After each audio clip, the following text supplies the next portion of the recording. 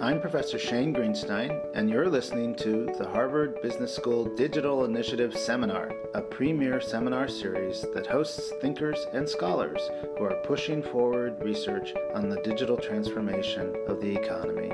By conducting and connecting with cutting-edge leaders, equipping leaders, and building community, the Digital Initiative seeks not just to study, but also to shape digital transformation. To learn more, check out digital.hbs.edu. Let's go around the room and help Michael understand who we are, and then he can take it over. I'm Shane Greenstein from the TOM unit. I'm Fred Pangle from the Strategy unit. I'm Eric Mankin. I'm a senior researcher. I work with Linda Hill, I guess, on the organizational behavior unit. Grace Lu, a doctoral student in TOM. Vali Latifi, the Business Analytics program.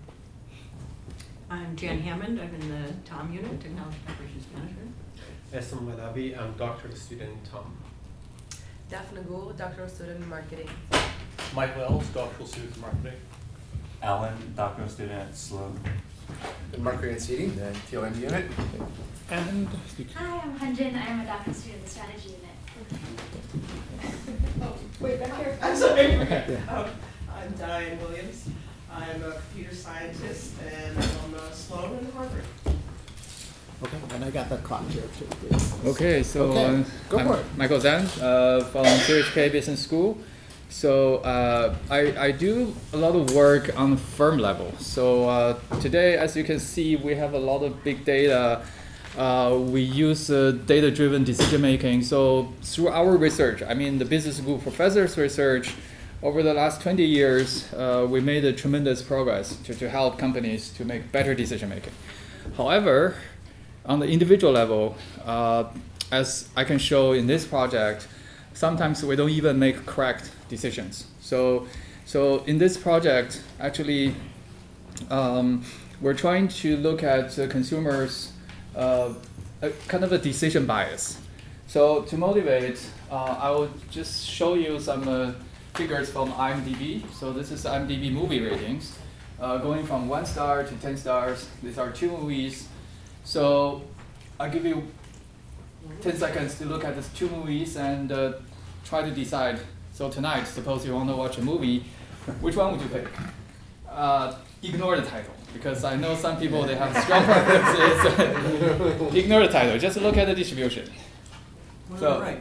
One on the right. One on the right. So I think that's unanimous, right? So first of all, the average rating is higher than this movie, and it's also unanimous. Over here, you have some debates. Some people think it's good, some people think it's bad.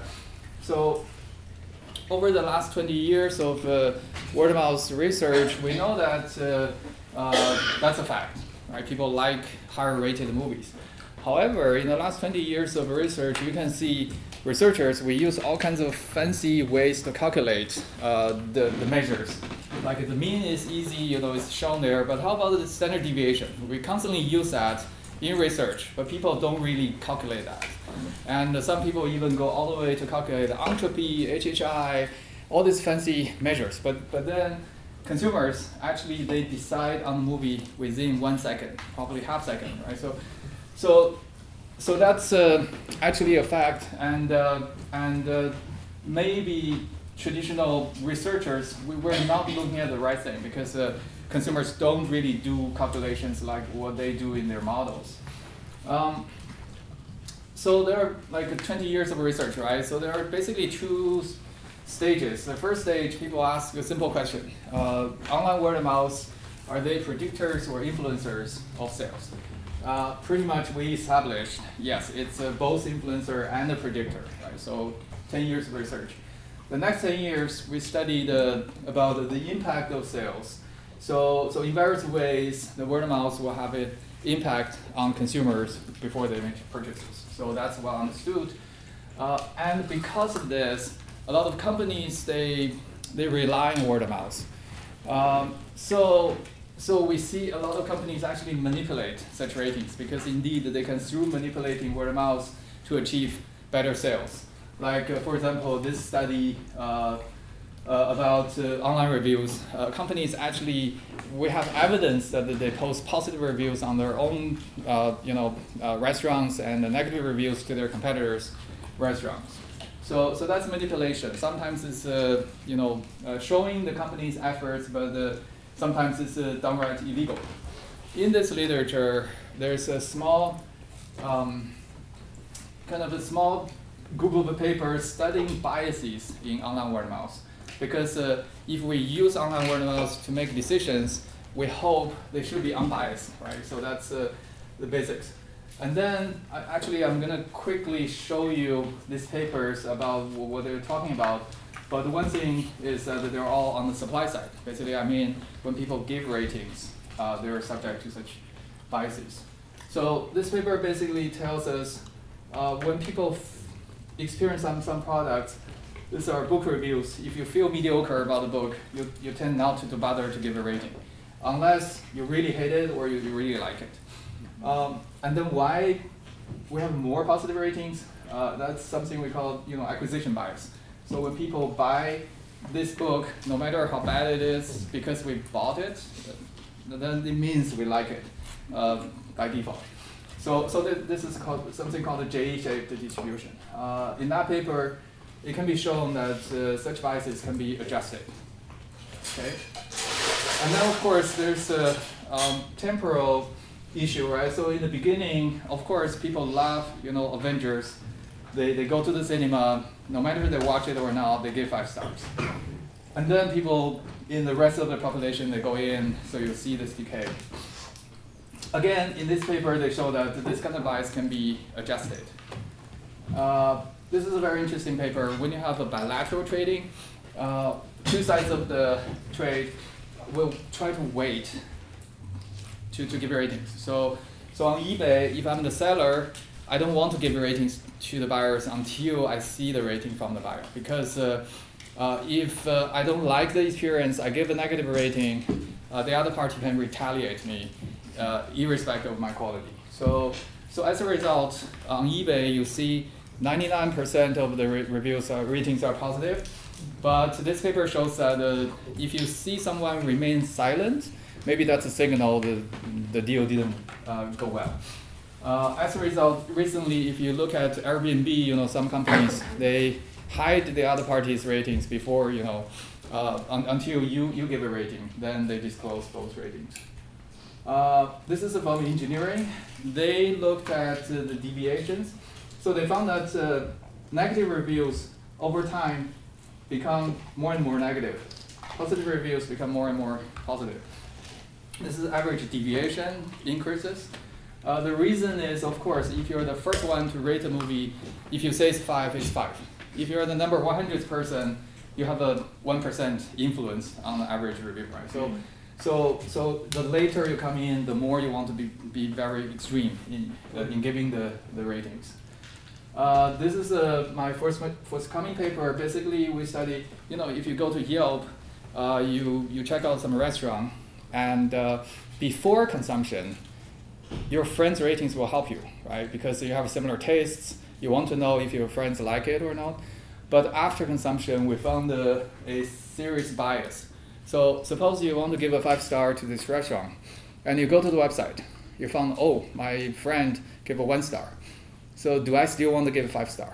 Probably no. I want to lower it in order to have this social connection with my friends.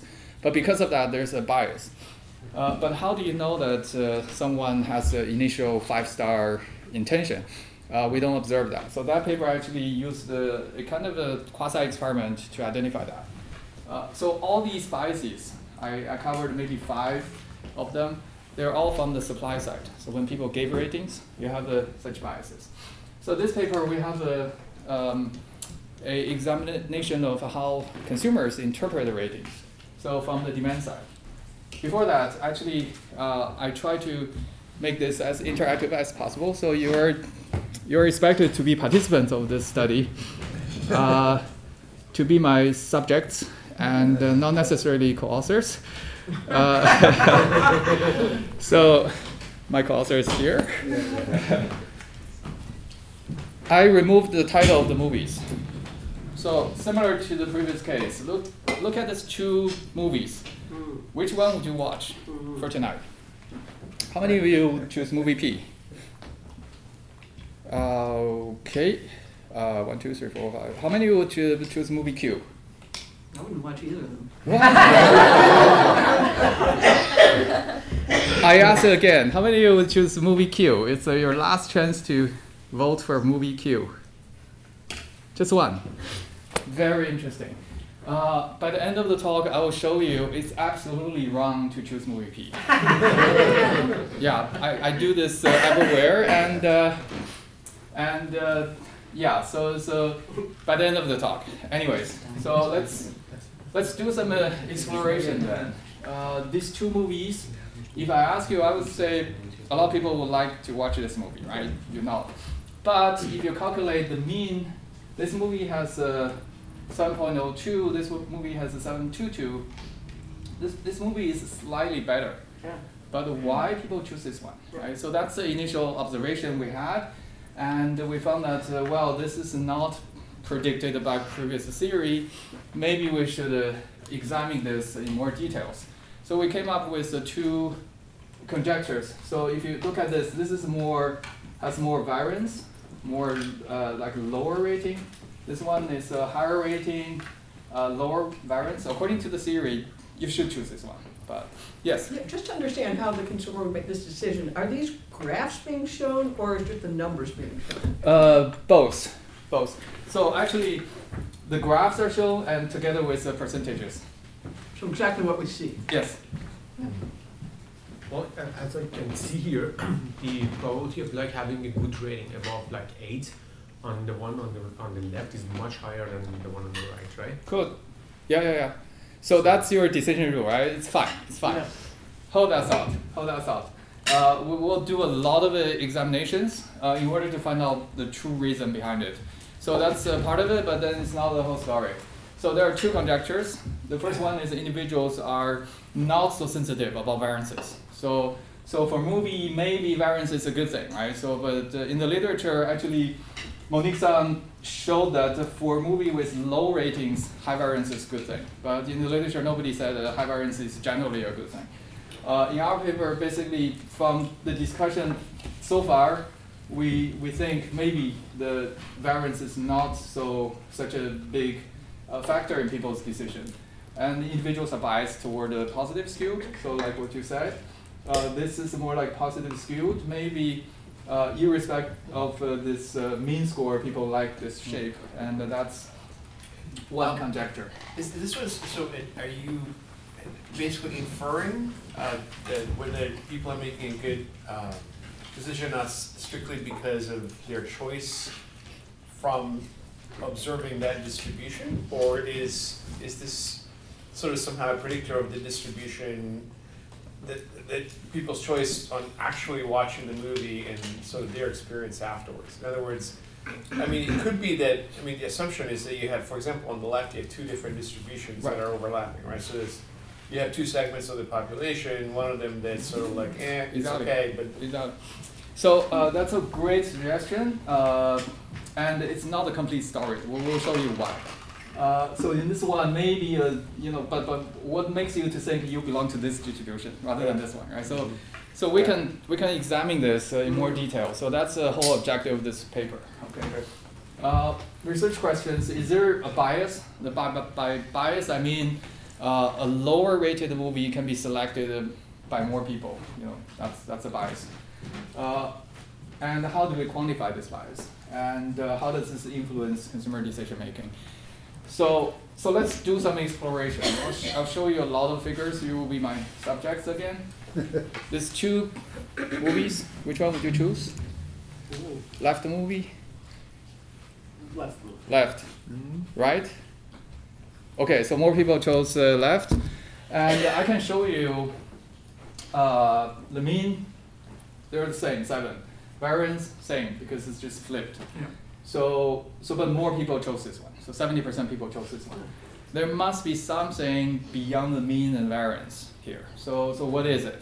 Maybe the shape, right? So some people may conjecture, it's people look at this longest bar. Yes, but then there's more to it. So let's examine more. The second set of tests, we look at same mean but different variance. And same mean, different variance, people like this one. Again, because of the shape, right? So this is becoming where it becomes interesting. How many of you would choose the left movie? The left movie? Left one. I'll give you some time. I'll go left one. Okay, right movie? Okay, equal. In my experiment, 60% people choose this one.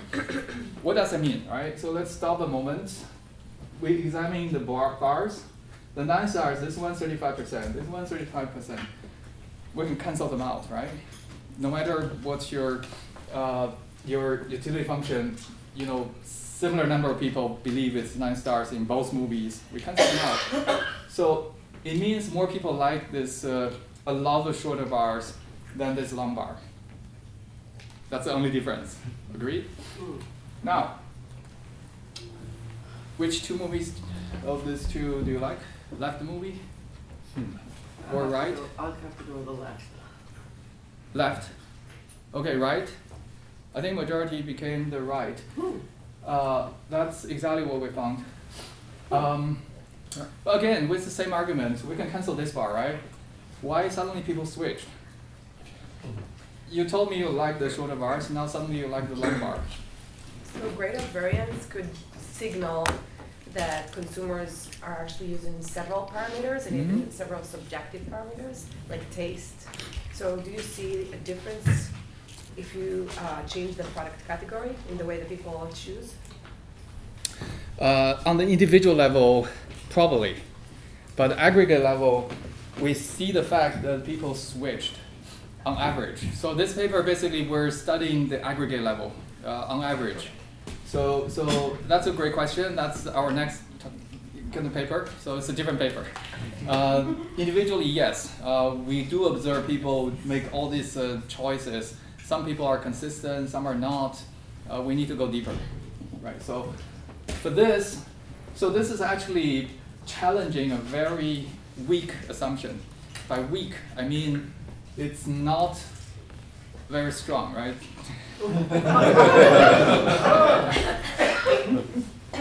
It's a very weak assumption because it's harmless. In economic modeling, utility modeling, branch independence is a very innocuous assumption. But branch independence basically says this bar has nothing to do with other bars. So you can cancel this out. People's decision should remain the same. But we challenged this already. So why is that? And now we come back to this figure. We motivated our discussion. And unfortunately, except one of you, all of you chose this one. I'll show you why this is a bad idea. If you like 10 stars, this movie has more 10 stars. You should choose this one. If you look at 9 stars, this movie has more 9 stars. You should choose this one. If you look at all the ratings above 8 stars, they have a same number of above 8 stars. So you should be indifferent, but at the same time, you have more 9 stars. Again, you should choose this one. And same. And here, this movie has more 1 stars. It's a worse movie. So why do you choose this one? Yes. I'm curious, how do we think about a decision in this context as being biased or not? So one of the things I'm trying to think about is, if my prior is that these reviews have no informative signal, and my rule is to just randomly choose between the two, you might see that my rule doesn't make sense, that it's inconsistent, but does that mean that it's biased? If you do it randomly, we should see 50-50%, which we don't see here. All these comparisons are significant. So people systematically prefer one kind of distribution than the other kind of, My decision to watch a movie is like a 0-1 decision, right? Right. And then my valuation technically should be above some level, right? So instead of looking at this histogram thing, I should have looked at some sort of cumulative distribution instead of what it is now. Yeah. So that's why I think the second one is better. Cumulative distribution for the second one. If you like this one, it's actually the right choice. You should like this one. But just now, most people, they liked this one. Right. So So I guess the part I'm struggling with a little bit is that mapping of utility onto these ratings, right? So are you assuming sort of a scalar distribution so that, to me, and if you think about the literature around customer satisfaction, right? And promoters, net promoter scores. Yeah. You know, you care about the 9s and 10s. Right. And you don't really care below that. Right. Because the distribution of utility is actually more logarithmic than anything. So I'm looking for stuff that has higher ratings on 9s and 10s, even if there's 1s and 2s in it too. Fully agreed, but then you still should choose this one. So it's no point to choose that one. Well, so personally, the reason I chose the left one is because of the big 8-star thing. Exactly. Right. So this one is very salient compared to the other ones. Although if you look closely, you still shouldn't, right? So Right, maybe one more question, so we should move on. Mine was going to be a comment. I actually think it's some sort of a maxi-min type of thing, like Yeah. a probability-weighted thing. When I look at the one on the left and I see all that stuff at the bottom, I think, boy, a lot of people thought this movie really sucked. And so I don't want to do that. So you know, I guess I would probably, on the opposite of Eric, usually But it's more not, negative utility. Max-min is still purely rational. If you're purely rational, you should know it's equal number of low ratings, and this one is even more lower ratings. But that's why I don't like the P. Yeah. I prefer the Q. So it must be something else. It's not fully rational, right? So one more question. I can't help but look at these and think of, like, if I have some asymmetric loss function when I buy anything, I look at these charts. And I really care like far more about the fact that I could end up with like a bunch of 1 or 2-star things, and this hurts me way more than I benefit from having a couple like a 9 or 10-star thing. For the other figures, yes, I agree with you. If you look at these, you hate these things, I agree. But for this figure, still, you know, you have more probability to hit 1 star in this one, and you still chose one. No, that depends on the loss function. Because if I had something, say I centered it at 5, and I had like a negative exponent of like, I had an exponent of 10, then my 1 star will become like super negative, and it would be like worth far less to me than anything any 10-star could ever be. No matter how weird your loss function can be, this one has more 1 stars. So this one definitely is worse than this one. Right? If you look at it linearly.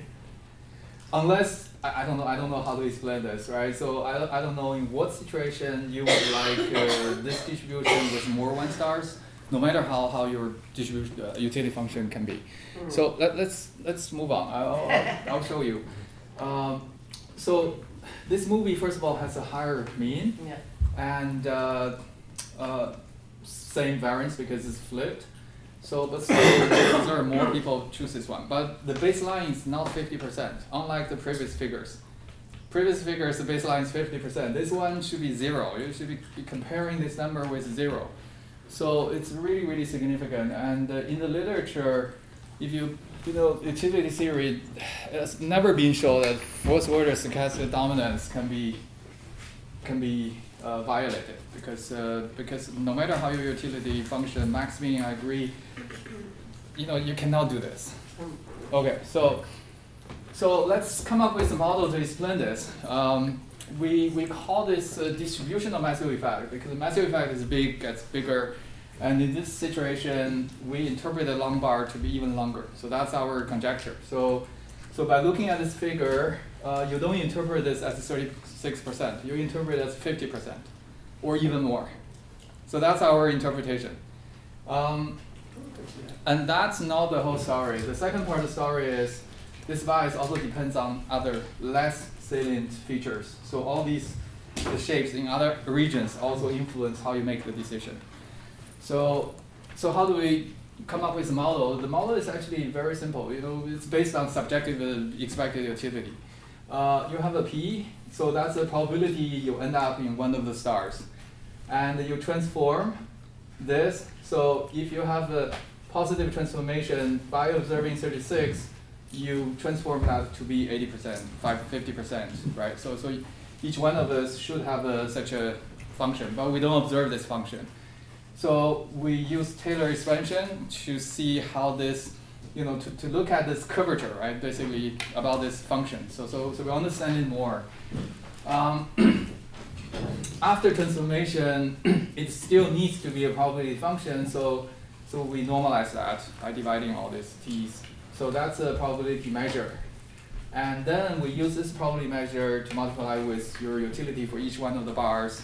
Exactly. Coming back to your questions, you absolutely hate 1 star, but it's equal on both sides. You like 10 stars, so that's a U you get there. So in total, you have such a utility. And the bias can be calculated by the difference, because this is our calculated bias. This one is just the expected utility, where you just multiply P together with the distribution. Right? And then we will have this form. This part is something we call DME, Distributional Matthew Effect. It's this part is a deviation. This is like a weighted by P squared. So if you think about it, it has the same unit as a standard deviation. And then there's a scaling factor determined by people's preference. So different people may have a different lambda, so this is a curvature measure. So that's a model.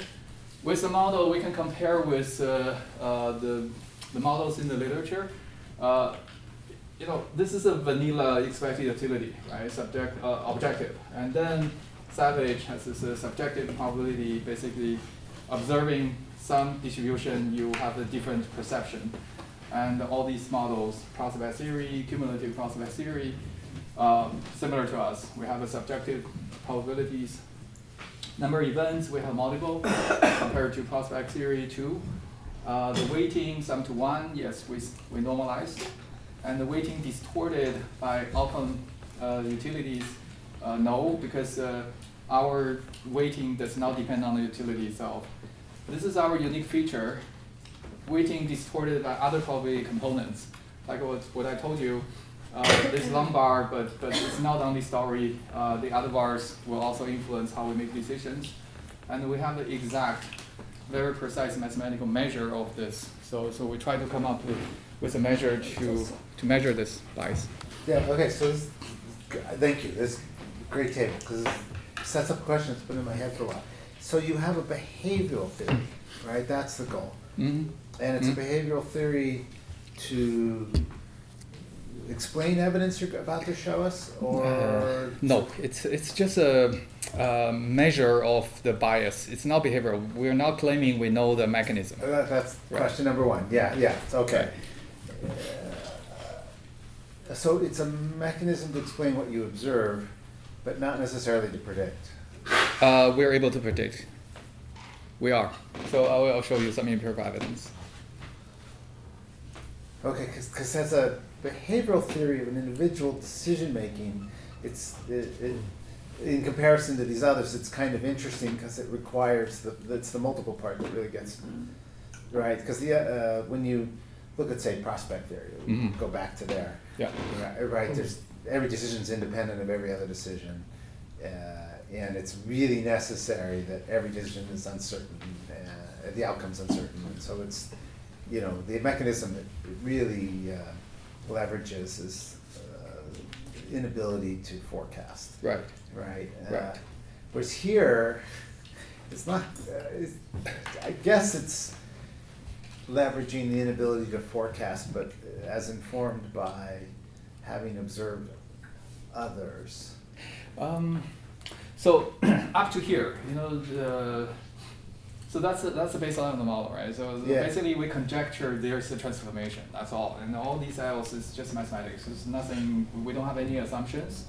Hopefully, you don't have to assume anything about the mechanism, but it feels not better if I have a reason for it. Yeah, I think this one can give us some idea about where is this problem, right? So if you think about p squared, p is smaller than 1, right? So if you square this one, then you put more weights on higher probability events and on the modal, whatever wherever the mode is, if you want to call it that. Okay, the mode is a great question because in the beginning we thought it's just a mode, but then we found that it's not only the mode because we have a lot of experiments to show mode itself cannot explain this. I'll show you.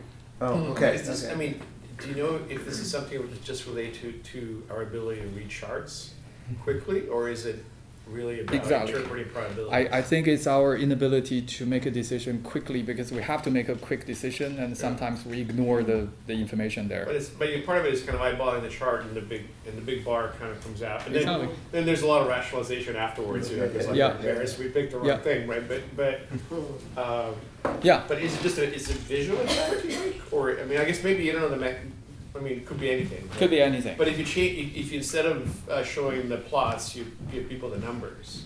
Right. We give them the percentages. So we have a lot of robustness checks in order to find out the mechanism behind it. But I think unless you can do individual level consumer behavior kind of stuff, you cannot really pin down the mechanism. Mm-hmm. Yeah. So. That's helpful. Yeah.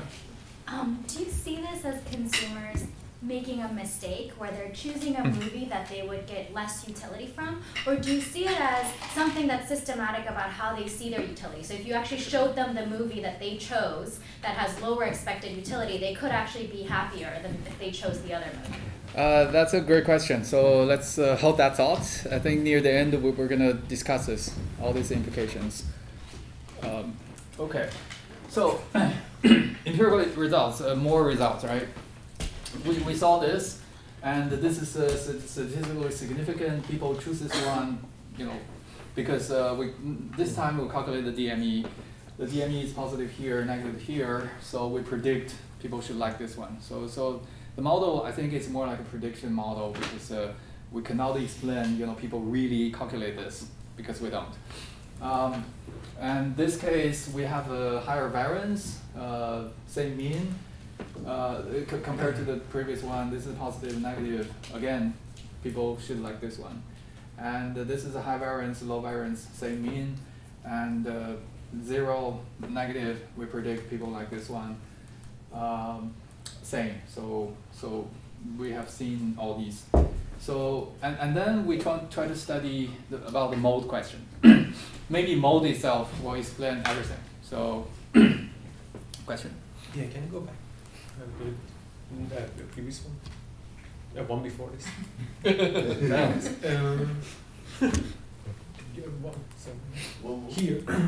Here, exactly. So the previous one. So here, if it's like a lottery choice, like I'm giving you a choice of playing a game, and I'm gonna pay you based on these things. Like that's a payment. Why should people choose the one on the left? It's obvious exactly why that people definitely will choose the one on the right, right? First of all, that's observed. So because there are reasons, there's a higher probability you get a positive return. There's a lower probability you get an even higher return. So people trade off. But in the end, I don't know, because I agree with Marco. So all these decisions are just visual. I look at this, I have an instinct, instinctively I choose this one. I don't do all these utility calculations. But you're not saying it's better, you're saying that people choose it. This is just empirical. This is empirical, yeah. So we will conduct this all of 100 people, 101. So I guess it's just visually, they do this. So we show this. Basically, that's the objective. And then we try to examine the mode question. So you say, this one, the mode is here, therefore people choose this one, right? So far so good. And the mode, we can cancel them. We found that even if we cancel the mode, there's a secondary mode people care about. So people care about this one is higher than this. Indeed, more people choose this one. And then when you put this down over here, people still like this one. Now we have an experiment to show that mode is not the only story. So the mode is here. This one mode is here. According to the mode hypothesis, people should choose this one. But because of the rest of the distribution, people like this one. Yeah. So it's not only the mode. Can you talk just for a second about the experimental methodology? Experimental is basically we have one sentence here. We tell people, suppose you only pick up a movie for tonight. based on the distribution of the ratings, which one would you choose? And you give them, is it time-based? In No, other words, you go, no, they take can as much just- time as you want to Yeah, decide? exactly. Exactly. So same. It's not just mode. And then branch independence, this is very strong result because it's violated. But we can use DME to explain this. The DME is positive, this is negative. So we predict people choose that one. And then DME, this is negative, positive. We predict this one. First order stochastic dominance, right? So in the literature, I don't believe I have read any paper to show the violation of this because it's really, really strong. We can plot this in this format, right? So movie P has the distribution of this one, movie Q, so Q dominates P. But with DME, we know that this is positive, this is negative, therefore people tend to choose this one. Again, this is compared to 0. Nobody should choose this one. So, and then we went crazy because it's so cheap to run such experiments. So we have a high mean, low variance, high mean, high variance, low mean, low variance, low mean, high variance, 4 conditions. And then because this one has some advantage because of the shape, we try to penalize this.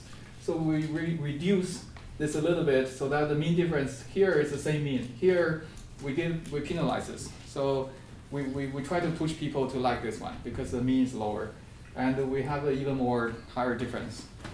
And then through this, we try to see how people trade off between mean and DME.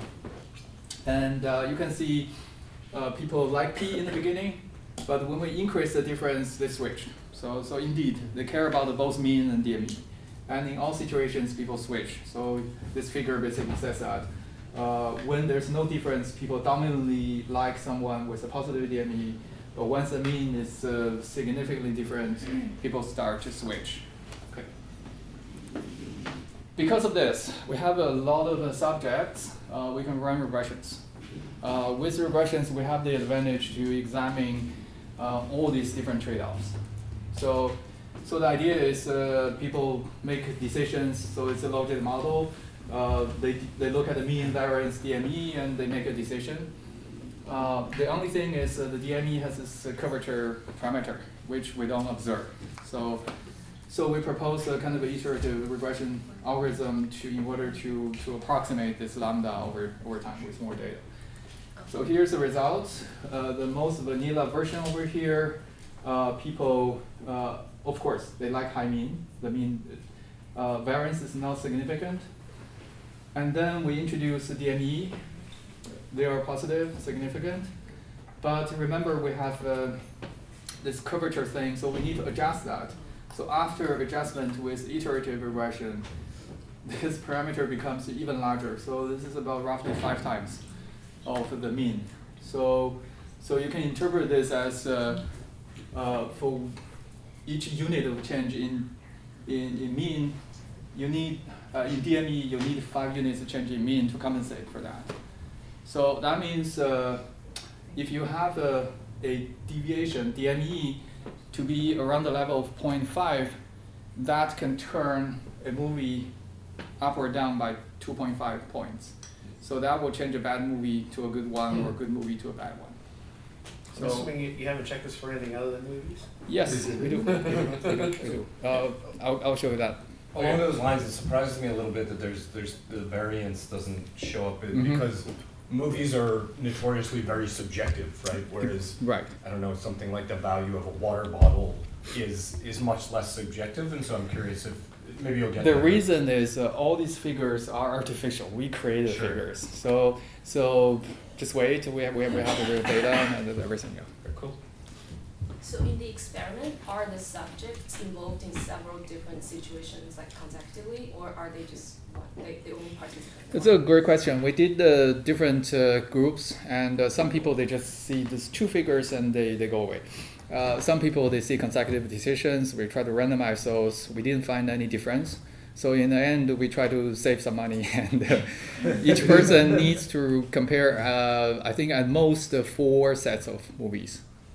Yeah, and then after that, we ask some demographic questions. So potentially we can also do that kind of analysis. I see. Because if it's consecutive, then people might be comparing. Exactly. Yeah. We did that, and we saw no, because people are so focused on this comparison between these two. So, yeah. Is there any evidence of left-right bias? No, we randomized that part too. Okay, Yes. thanks. Yeah. No, Could be. Yeah. I agree. Yeah. Left is default. Or yeah. So one way you could probably study across different categories is actually to go on to Amazon and look for like patterns, like exactly. matches with your like, experimental studies. Right. Then you sales rep to see that okay, the one that shouldn't like get lots of additional sales, right? Actually increase. Exactly. So excellent idea. We did that. Earlier version of that. Okay. It's not fully implemented. I'll talk about why. So remember we have this curvature thing, and if there's no subjective transformation, if you perceive the 36% as 36%, you should have this straight line. But now, because of this subjective projection, we observe people behave in this way. So they underestimate the low probability events, they overestimate the high probability events. So that's how they behave. That's interesting, but it's even more interesting if you compare this to cumulative prospect theory. You can see the curve flipped. So the question is why? In both situations, people are trying to make better choices. They try to avoid problems. But in cumulative prospect theory, people overestimate small probability events, underestimate the high probability events. What's different?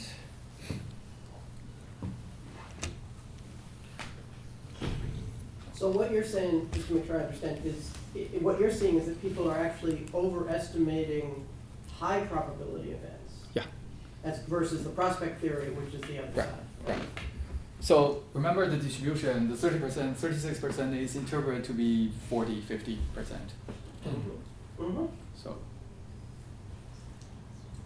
Yeah, anyway, so it's too much to ask you.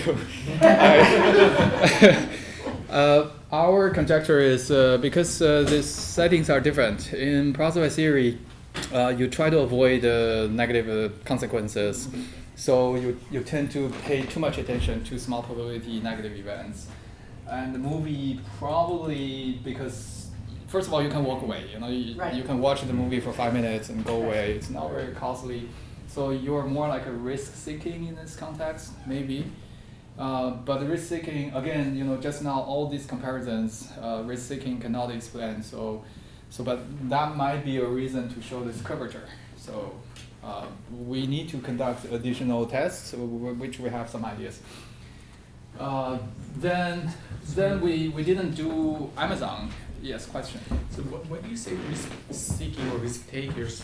Because we're talking only about the probabilities, not negative or positive. It can go either way, right? Yes. So it can be like a negative probability, but with a high probability, and then people still overestimate it. Yes. So exactly. So we that's just a conjecture of this curvature.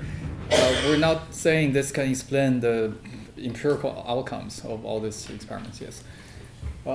So we collected some real data from IMDb. This is from the whole universe of movies. You can see a lot of movies, they have a slightly positive DME, but you do see some movies with very positive and very negative DMEs. So movies with zero DME, it's not many movies. So there's a lot of movies with a small positive DME. So it's a significant problem. Almost in all movies, when you have a non-symmetric distribution in probabilities, you have this problem. On the IMDb results, you didn't have the distributions, right? You had like, they don't display like a bar chart or anything. They do. They do. Yeah. Give me 1 second. The only thing is, in that data set, we have a snapshot, so we cannot observe something Feng just suggested. If we could, then we can study how this evolved over time. Yeah. Yeah, I was going to say, but IMDb though has two things in it. I wonder if you tested this as well. You have the snapshot, and then you have the change over time. So a decision made with only the previous accumulation is uninformed by the path it took to that accumulation. But if you had information about the path, that might pull. Exactly. Yeah, you see where it's going. Yes. Because the effect you're identifying would reinforce a increasing returns on an existing rating, right? Conditional on someone not knowing the path that you took to it. Exactly. But so if they knew the path, it might undo the effect. Right. And interestingly, the absolute effect can be both positive or negative. Depends, because if you think about this shape, positive DME leads people to believe the movie is better than it is. But then if I consume the movie, I may not like it that much, right? Because I perceive it to be 7.5, but in reality it's 7. Maybe that will backfire. Right. And in the end, exactly. but maybe people don't care. The path could change the exactly. way a later person evaluates if they watch 10 people do this. Yeah. So it's not. Right. It's we don't have a hypothesis. It's positive or negative. We don't know. We need data to test that. Yeah. We did some robustness tests, like 5 levels. 10 levels allowed us to do this first order stochastic fancy distribution. 5 stars you cannot, but still you find the consistent results in 5 stars. So people still, DME still can predict all these things. So there are a bunch of other robustness checks. For example, different product categories. Price, we checked with cars. We asked choosing between these 2 cars, same result. Utilitarian versus the hedonic. This is in one talk, some audience asked, what if it's a fridge? I don't care about this. It's a boring product, and it has only utility if it's working. Then we tested fridge, same. So movie, cars, books. So we tried some products over there with different price levels. Vertical display, so currently they're horizontal. We try to do it vertical, and we found the same effect, although it's weaker. So people, because here it's like good versus bad. Over here it's a little bit harder. Bars versus numbers, because some people say, oh, it's just a visual purity because the bar is there. We tried numbers, same. Not even numbers, people, they see the percentages, they behave in this way. Willingness to pay. So all these tests are about one-to-one competition. We showed one single graph and asked people to drag. After seeing this distribution, how much do you want to pay for this product? We haven't done that yet. Pie charts, we haven't done that. So pie charts will be interesting because here we saw histograms. That's one very commonly used, and pie charts is also commonly used. Our guess is it should work. It's similar visually. If you see a large pie, you tend to overestimate that percentage. And artificial ratings related to earlier question. Something we can do is we extract different real movie reviews from IMDb and show those to people. The only disadvantage is here we can perfectly control everything, mean, variance, and here it's becoming more difficult. So have you ever tried ordered versus cardinal? So what you've got here is a cardinal number rather than which is mixing both ordering and the absolute value of the number. But if you were only doing ordering, it would, the shape, you could still recreate the shape, but it wouldn't have the cardinal interpretation necessarily.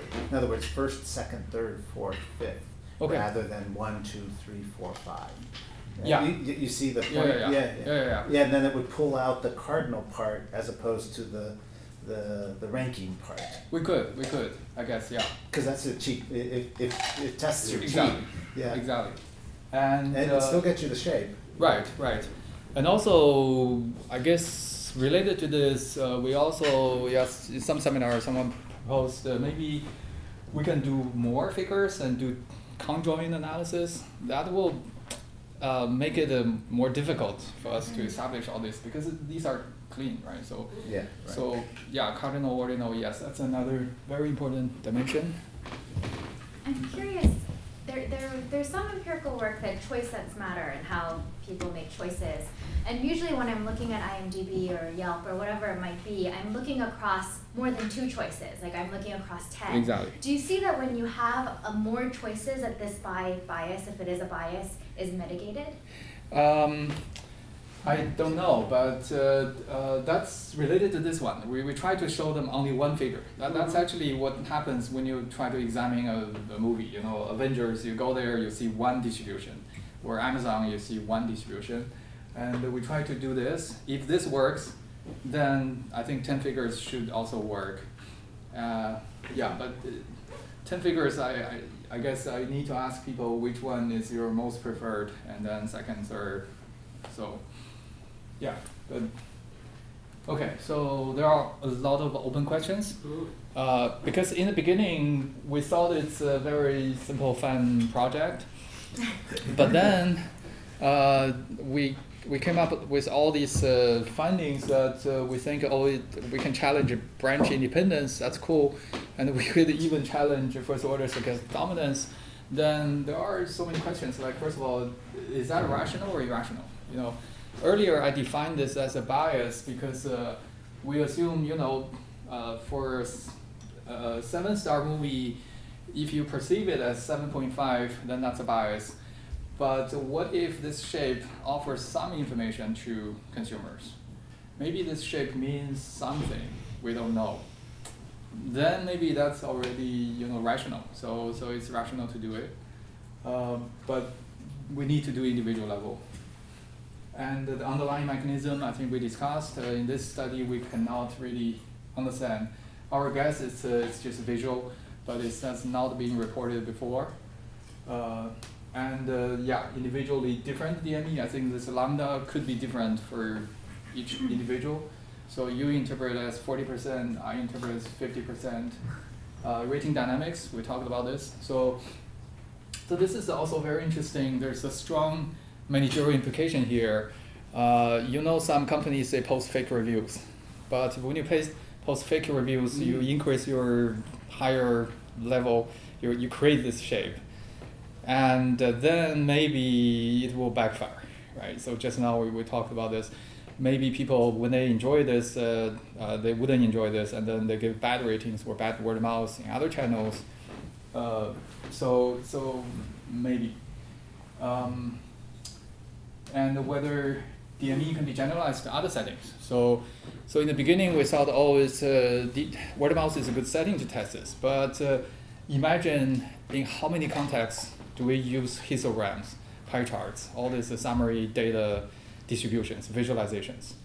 So if this effect can be generalized to other settings, then we're subject to all these all these other settings. We're subject to this bias. So what's the effect? Like in the financial market, if I show you this histogram, if you're subject to this, then probably your decision will bias your trading decision, and that's significant. So especially nowadays we have so many dashboards, big data initiatives, and do we create such biases? Right. So is it possible? I mean, do you have a sense of whether people get better at this? Or like whether individuals, like so people that are more trained in analytics, for example, do they do a better job? Or because we did a terrible job, and so it's probably pretty good analytics expertise around it. I have to say, Harvard did a really bad job in my test. So basically, the more obnoxious they are, the more angry they are. No, but it's fascinating. But presumably once, I mean, it'd be interesting. Have you done experiments where you actually tell people that? So they go once, and then you tell them this is the effect? No, we don't tell them. And then try. It'd be interesting to see if once whether it's still right. Or you do it again the following week or something. Right. Or you might be able to I don't know how great, I assume you're doing this on Mechanical Turk or yes, something like exactly. that, so you might be able to select, right. require people to enter the pool, have some yes. sort of data analytics experience, right, or something Yeah. like that, so that you can actually test. It'd be interesting, this is trainable. Yes. Right. Interesting question. Yeah, that's a great question. I did this in many, so I asked this question about the first order stochastic dominance, and the highest I got is 50-50-50, and the lowest I got is here. But in the experiments you conducted, you also asked for people for their background information, right? Did you ask people like about their background? Like yes, like demographics, yes. Yeah, statistics background or something. Maybe you could run some regression to exactly. see whether the ones with stats background tend to perform better. Related to your earlier question, yes, individual level analysis. It's the next paper, so yeah. Love it. Yeah. Great. Have you thought about any analogs in the financial world, for example? Exactly. We like mutual fund ratings, for right. example. You know, just, right. Because there might be arbitrage opportunities too. Not if they don't realize this bias, right? So no, that's where the opportunities come, right. So and then we publish it. The paper, yeah. I can create an index, so you can all, you know. Yeah. Okay, I think that's all. Thank you very much.